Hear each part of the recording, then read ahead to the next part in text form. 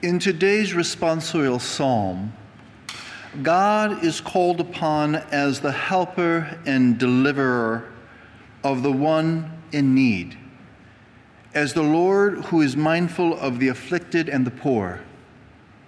He is praised for coming to the rescue of the person who is stuck in the mud, who is trapped in the pit of destruction.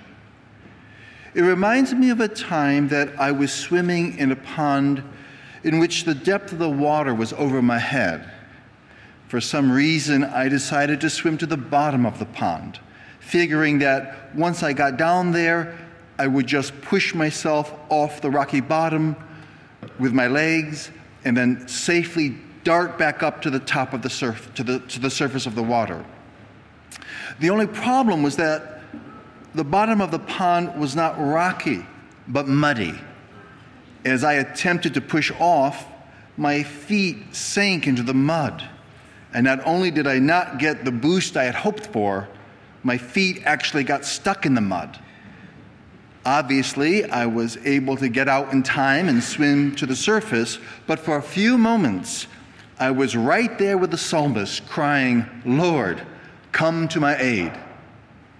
We must imagine that this was the same prayer on the lips of Jeremiah, who found himself stuck in the mud of a deep cistern, left there to die by people who did not like what he had to say, even though he was a prophet of God who delivered God's word to the people. Thankfully, the king sent men to rescue Jeremiah from the cistern, and so, in a way, he becomes a prefigurement of Christ, who, as the very incarnate Word of God, will be rejected and buried in an earthen tomb, though he was innocent, only to be raised up victorious over death. Perhaps there have been times in your life when you have felt stuck in the mud. Perhaps you tried to do the right thing and you were punished for it, or to speak the truth and it didn't go so well.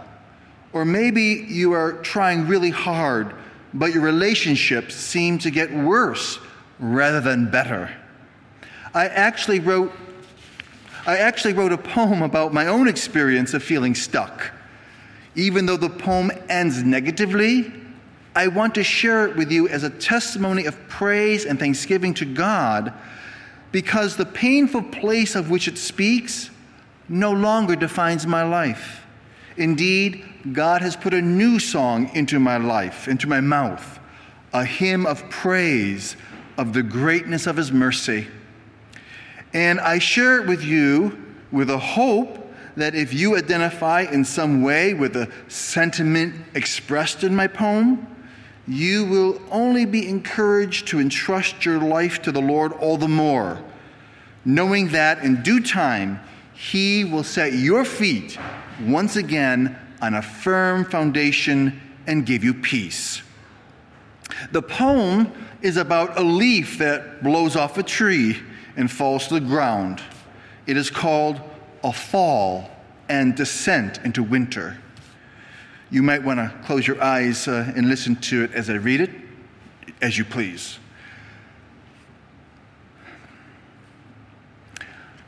On a limb with so many, why does that leaf wane? So that when the silent, invisible breath kisses, it falls free, dancing unrestrained, landing safely, so it seems, upon a cool bit of water, ruefully joined to a cooler bit more, upon whose flow all merriment ends, far from trunk and root, not free at all, but stuck, covered in cold mud, left for a season with memories of bright air and sky, until a new layer of separation settles, colder still, taking away the last fond color, leaving only a hollow of what once was and pain. The pain to which my poem alludes is not principally physical pain, but emotional pain, arising out of an experience of separation and isolation. We know the gospel of our Lord Jesus Christ is all about acceptance, belonging, and communion. So we are probably all a bit surprised when in today's gospel reading from St. Luke, we hear Jesus proclaim, "I have not come to establish peace, but division, to divide even families against one another." This can only make sense if this is true. Our goal in this life is not avoiding conflict or strife, but rather it is faithfulness in the pursuit of the good. Our goal in this life is not avoiding conflict and strife, but rather it is faithfulness in the pursuit of the good. Some people think that if you say something that hurts someone's feelings, or you place demands on someone that they don't like, it is automatically a bad thing, a lack of love, a form of hatred or evil. But don't doctors hurt us when they tell us to exercise, or give us awful-tasting medicine, or prod or poke or cut us for the good of us? I remember my first assignment as a priest nearly 20 years ago. I was the postulant director. Realizing that I didn't know what I was doing, I modeled the program on that of our Polish province, which was the largest province in our congregation.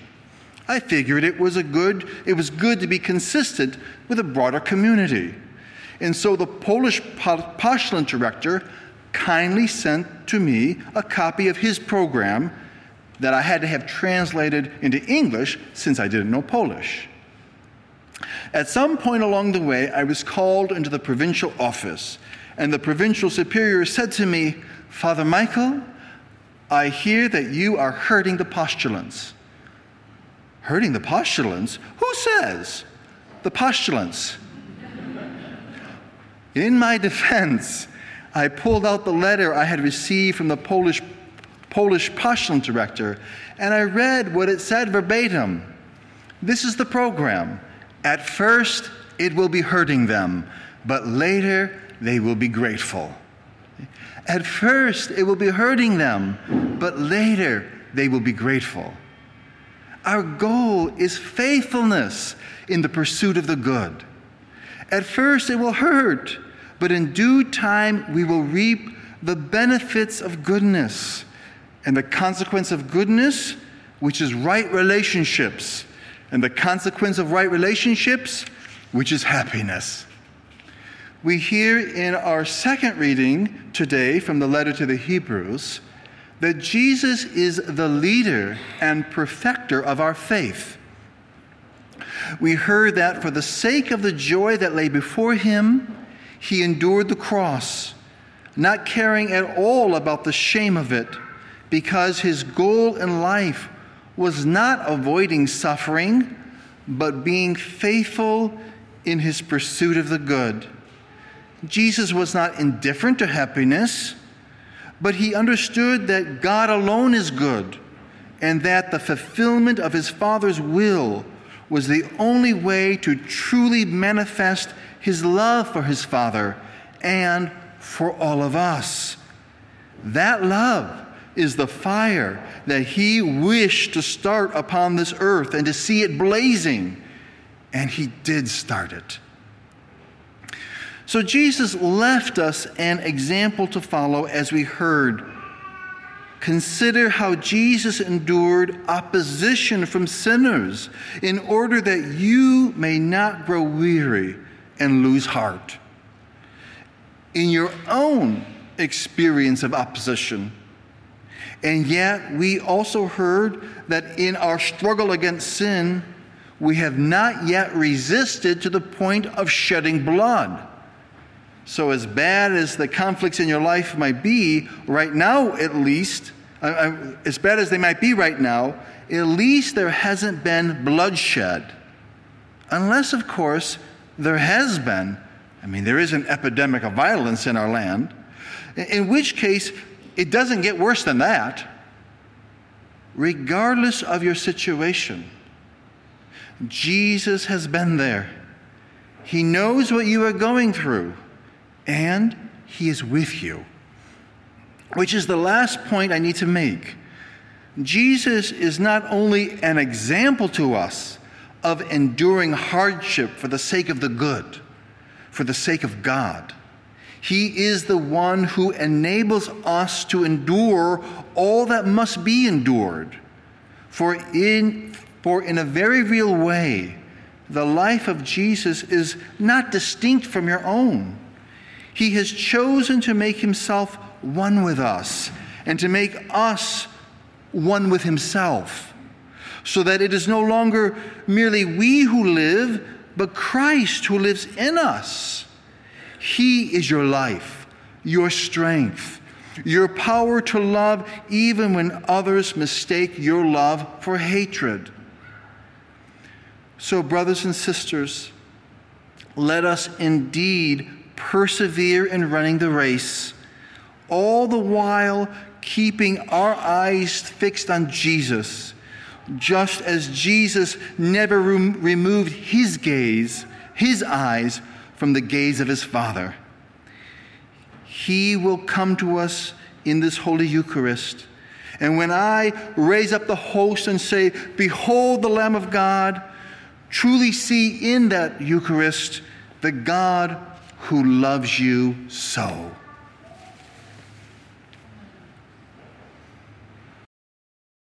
Are you a Marian helper? Join our Spiritual Benefit Society and start sharing in the graces of all the daily masses, prayers, and good works of Marian priests and brothers all over the world. Sign up is free and easy. Simply visit micprayers.org. That's micprayers.org. Thank you, and God bless you.